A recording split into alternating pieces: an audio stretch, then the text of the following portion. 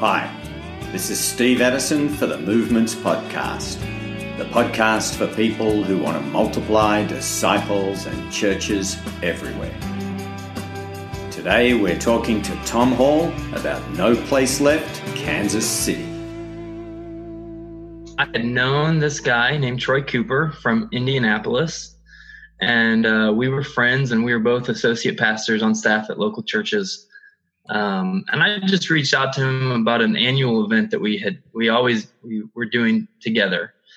And he said, "Hey, let's get together. I just got back from a mission trip in Southeast Asia.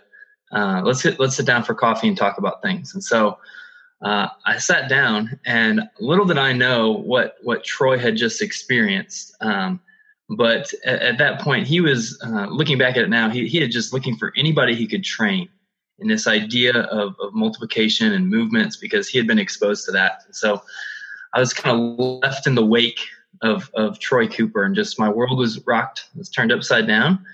I came to realize at that point in time that I was really good at discipleship. Maybe not really good, but I was adequate in discipleship. So I could, if the life of a disciple were to go from 0 to 10, I could take somebody from 1 to 9. New believer, I could train them how to read the Bible, how to pray. I could walk with them, learn to grow in their walk with Christ.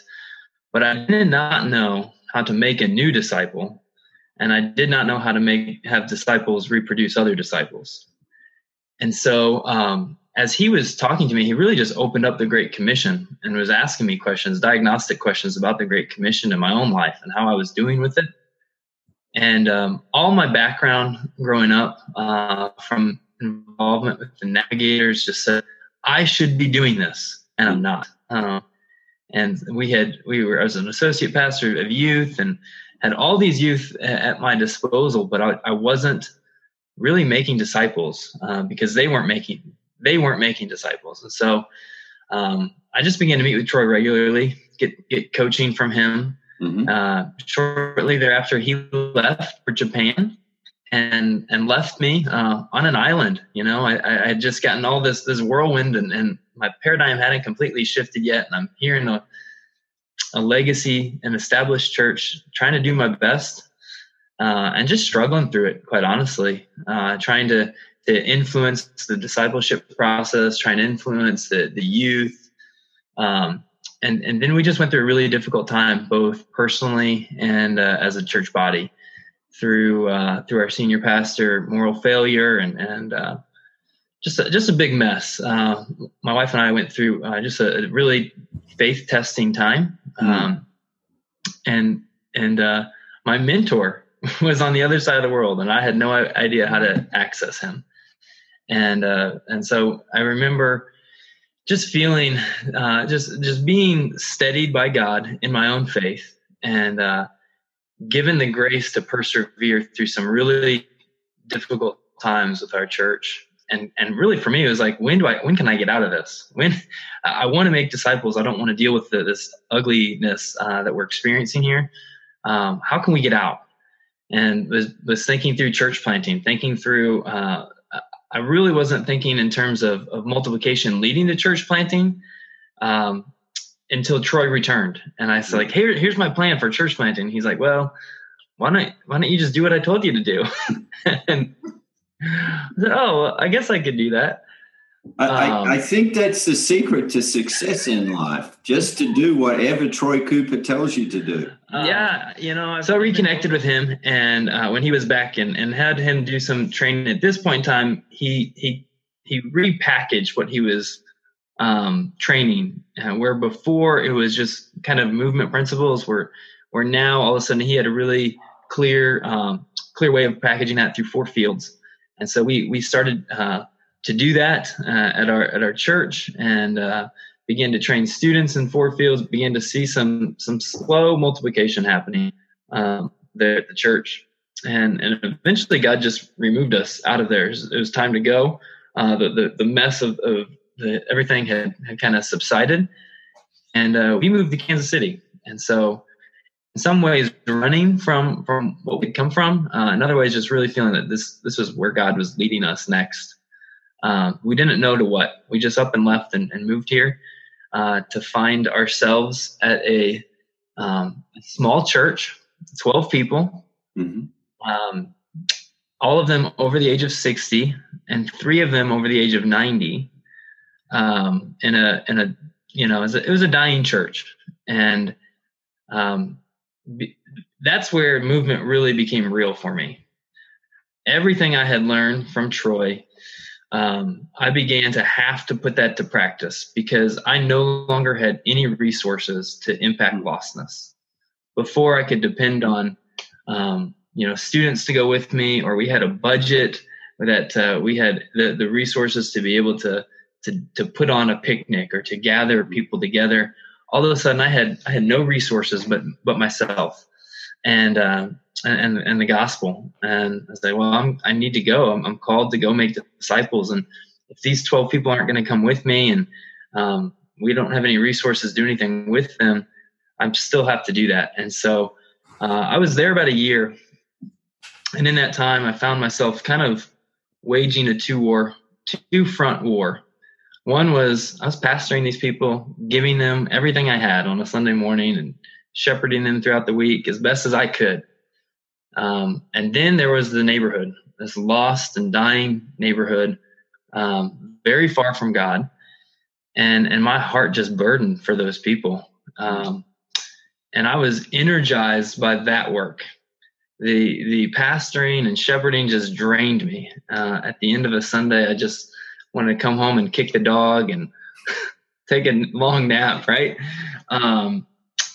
But being out in the neighborhood, developing these relationships, sharing the gospel with people, discipling people in their homes, that gave me life.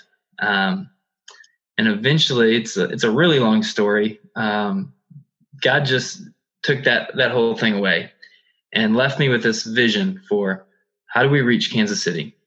Well, we just keep doing what we've been doing on a small scale, and we want to see the entire city reached. We want to see the needle moved in Kansas City. Yeah, we spent a lot of time on a house of peace searches. So the neighborhood we were in, it's kind of the bar district of Kansas City. So it's a young hipster culture and old hippie culture that lives there.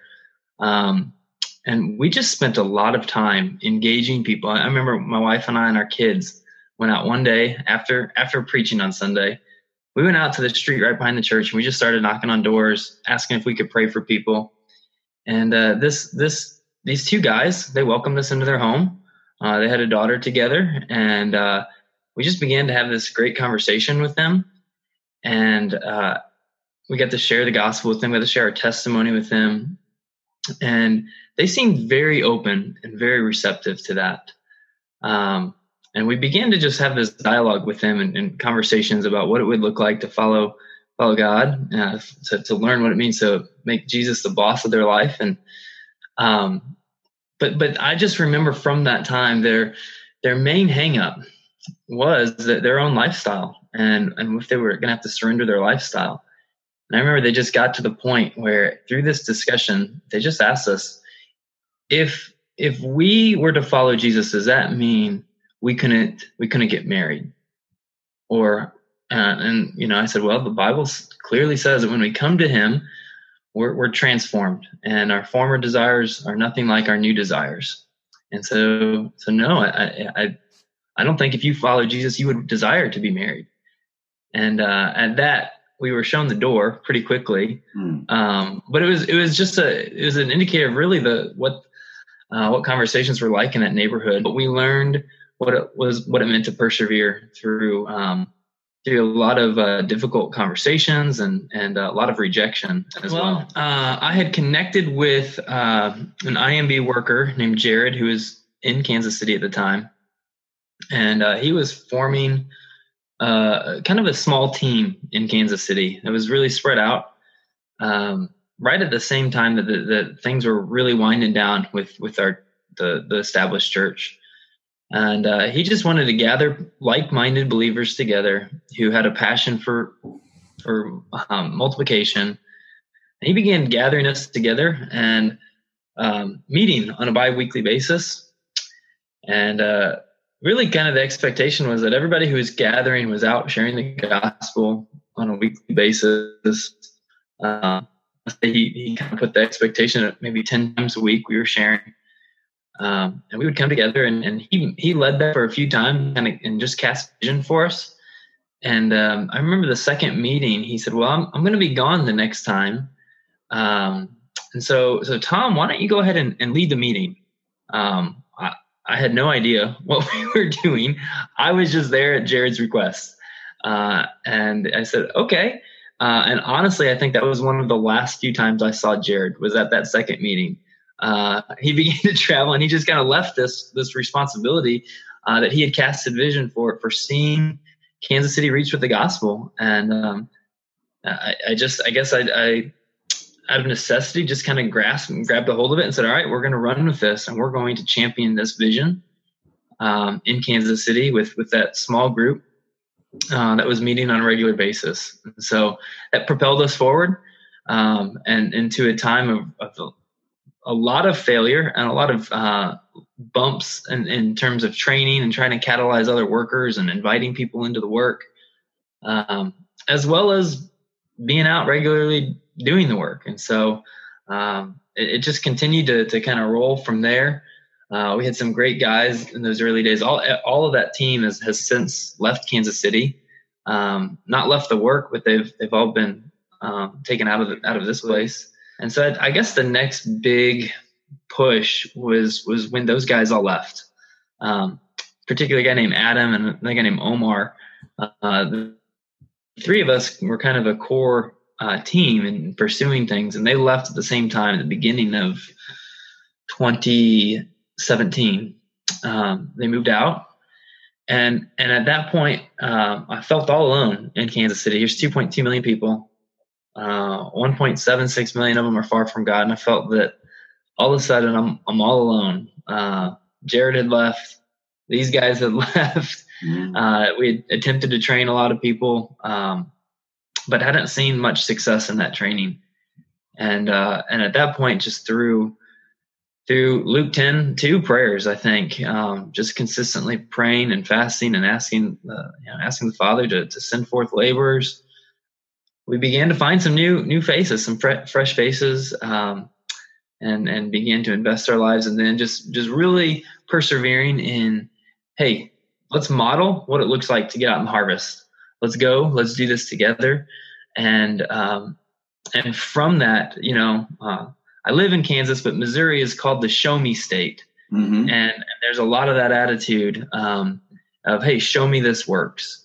And so that we just decided this is what we're going to do. So for those that committed, I put together a schedule of harvest time and said, hey, these are when I'm going to be in the harvest. Come join me in that. And invited people from the seminary up north and different churches. And from there, God just began to really answer a lot of those prayers. Started getting phone calls and began to see some cool things happen in the harvest as well. So, how long had it been since you first connected with Troy before they went to Japan till this period? How many years had you been on the journey? It had been 4 years. I was pursuing to be obedient to the call to go make disciples. Yeah.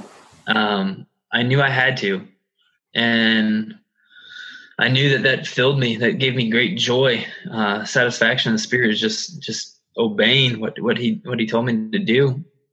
And I just as I took little steps of there was no.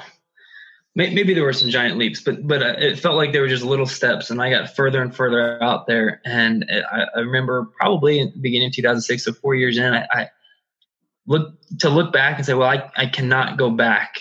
I can't go back to doing things how I was, to a attractional model, an event-based model, in terms of not impacting lostness.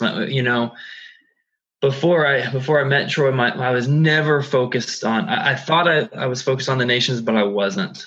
I was focused on this small group that God entrusted to me. And I attempted to be faithful in that, but I was not focused on how do we impact lostness. And so that 4-year journey got me to the point where I just determined, well, this is what I'm going to do for the rest of my life. I can't go back to what I used to do. I couldn't. So the Father's heart kept me going. In those low moments, when I wanted to quit, when I still want to quit, I don't say this pridefully, but to think, well, if we don't pursue this, who will? Who will go after the nations right here in our own backyard? Who will take responsibility for that? Who will share the gospel today? And so, if we don't, as we got to know people from the harvest, as we got to know people who are far from God, I guess, just a love for them to know Jesus, to have an opportunity. We've been afforded this incredible opportunity to not only believe, but even to just hear. And some have never heard. Once we had a regular harvest times established, we said, let's just run after this. And we began to experience some things from the harvest, people trusting in Christ for the first time out of very difficult circumstances. We went from a phase of where we were sharing regularly and getting a lot of friendly, warm faces to we were sharing regularly and getting, you can follow up, to we were sharing and they were saying, we want to follow Jesus. We began, there's a part of Kansas City, it's downtown. It's a lot of immigrants, a lot of refugees are there. And we had some partners that lived there, some established churches that were getting out in the harvest with us. And so there's a particular community we had been in for quite a couple times, and we knocked on some doors in there, and we met a young woman who was there who seemed very receptive to the gospel. We were able to share with her. And she said, I would be interested in looking at the Bible with you. And so, well, that's great. We got her phone number. We came back. I think it was the very next day. I came back, and she wasn't there. I remember that. Yeah, she was not there. And I had brought a friend with me, and I was, really excited because I was going to model this for him. And all of a sudden she's not there. So we said, well, let's just walk back around the building. We had parked on the other side. And so we just started walking and we were praying. And as we came around the corner, I saw on the other side of the building, the woman we were looking for walked back. So we hustled back over there and we yelled her name and said, hey, and she recognized us and said, oh, I'm so glad you came. And we just approached her and we sat down and prayed for her again. And, as we sat there, two other women came out from the door that we had knocked on, and they didn't answer when we came back. So now we have these 3 ladies there, and Deborah and Alicia, and we're talking with them, and it was clear that 2 of them were partners, and once again we just began almost the same question I got 2 years prior.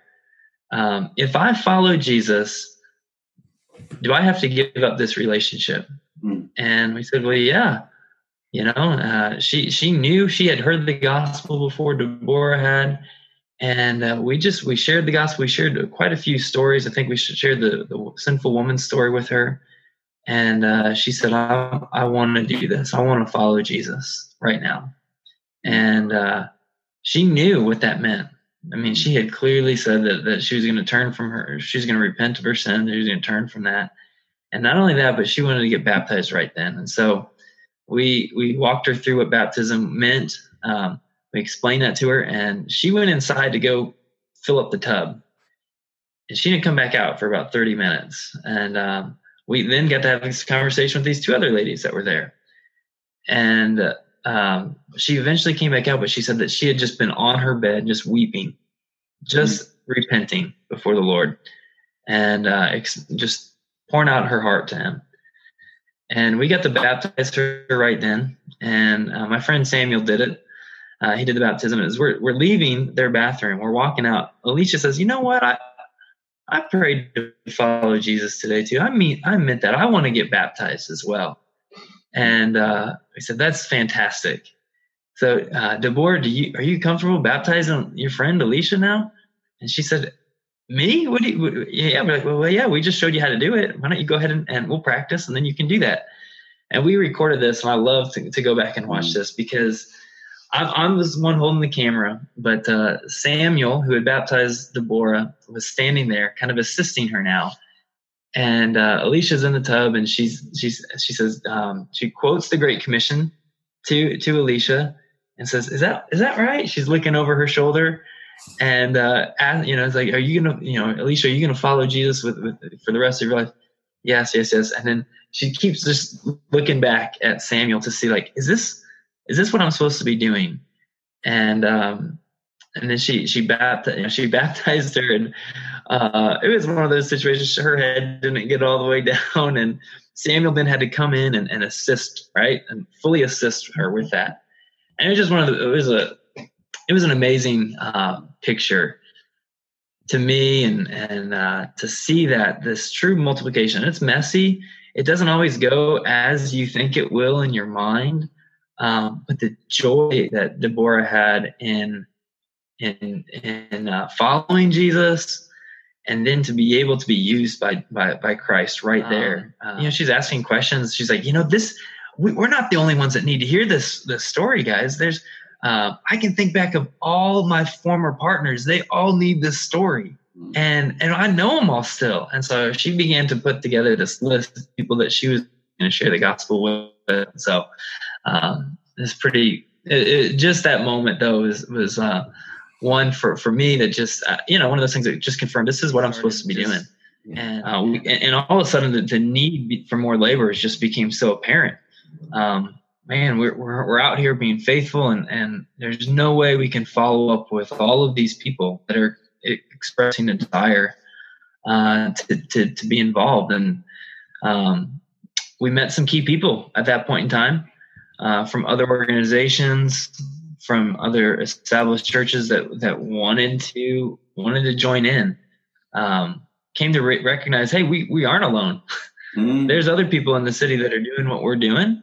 Or similar enough that they're movement minded, that we could partner together in this. I think the biggest development for us is an understanding that though we would like to team up with everybody who's doing what we're doing, the end result of multiplication is a team of teams approach, is a coalition. If we want to see true gospel saturation,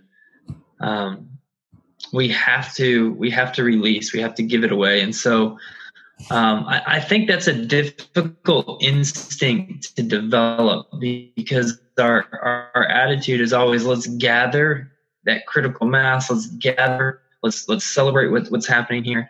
And so over the past 6 months, we've really shifted that mindset from gathering the laborers, gathering the workers in a central location, to empowering each worker to form their own team, and creating enough of a support system to encourage these teams that are forming from the harvest, that are forming from established churches or different organizations, without killing it. Too much structure will just kill it. And so that's something we've wrestled through. I think our tendency is to over structure things and to kill the movement. And so that's where we are now, is seeing these teams emerge. I have a residency group of 4 men, all in their 60s and 70s. They're all retired. They're the old guys' residency, but they're owning the vision, right? And they're saying, we're gonna see no place left in our geographical area. And so it changes my relationship with them, that now it instead of convincing them from Scripture, man, I just want to empower them to duplicate themselves. And so I feel like that's where we are, is within as a city, trying to create momentum from other movements that are happening as well. There's a big DMM influence here in Kansas City, and we want to connect and partner with them for encouragement and to not neglect what we're doing, but say, man, this is bigger than any one of us. And let's celebrate everything that God's doing so we can see the true scope of the work throughout the city. The team is the seed of a church plant. Mm-hmm. And so they're going to plant themselves in a community, they're in a field where the church is going to gather around them. They're going to be laboring to do the work to see a church or multiple churches gather in that geographical area. So in coaching those teams, we're saying, okay, you need to, there's things that you have to be doing. We want to keep it local. We don't want to pull you into what we're doing. So you need to gather at church. You need to gather for accountability. You need to have a time of prayer and strategy. And then you need to be in the harvest regularly. So each team, those are the rhythms that we're really asking them to commit to as a team. And so they're not committing to those with us. They're committing to it with their team. So find your team. Who is it? Who are you running with in this? And when are you gathering for church? When are you praying and strategizing? When are you having accountability time? And when are you getting in the harvest? Yes. Ray is he's been a deacon most of his adult life at his Baptist church there. And Ray was just burdened for lostness. He was out regularly trying to reach refugees. And we trained him. We did some 4-on-1 training with him, and he was going out regularly. And he just began to ask the question, well, what about my neighborhood? I travel 30 minutes to go out here and share the gospel. Many of these people, I can't speak the same language as them, but what about my neighborhood? And so that was about the beginning of this year, 2018.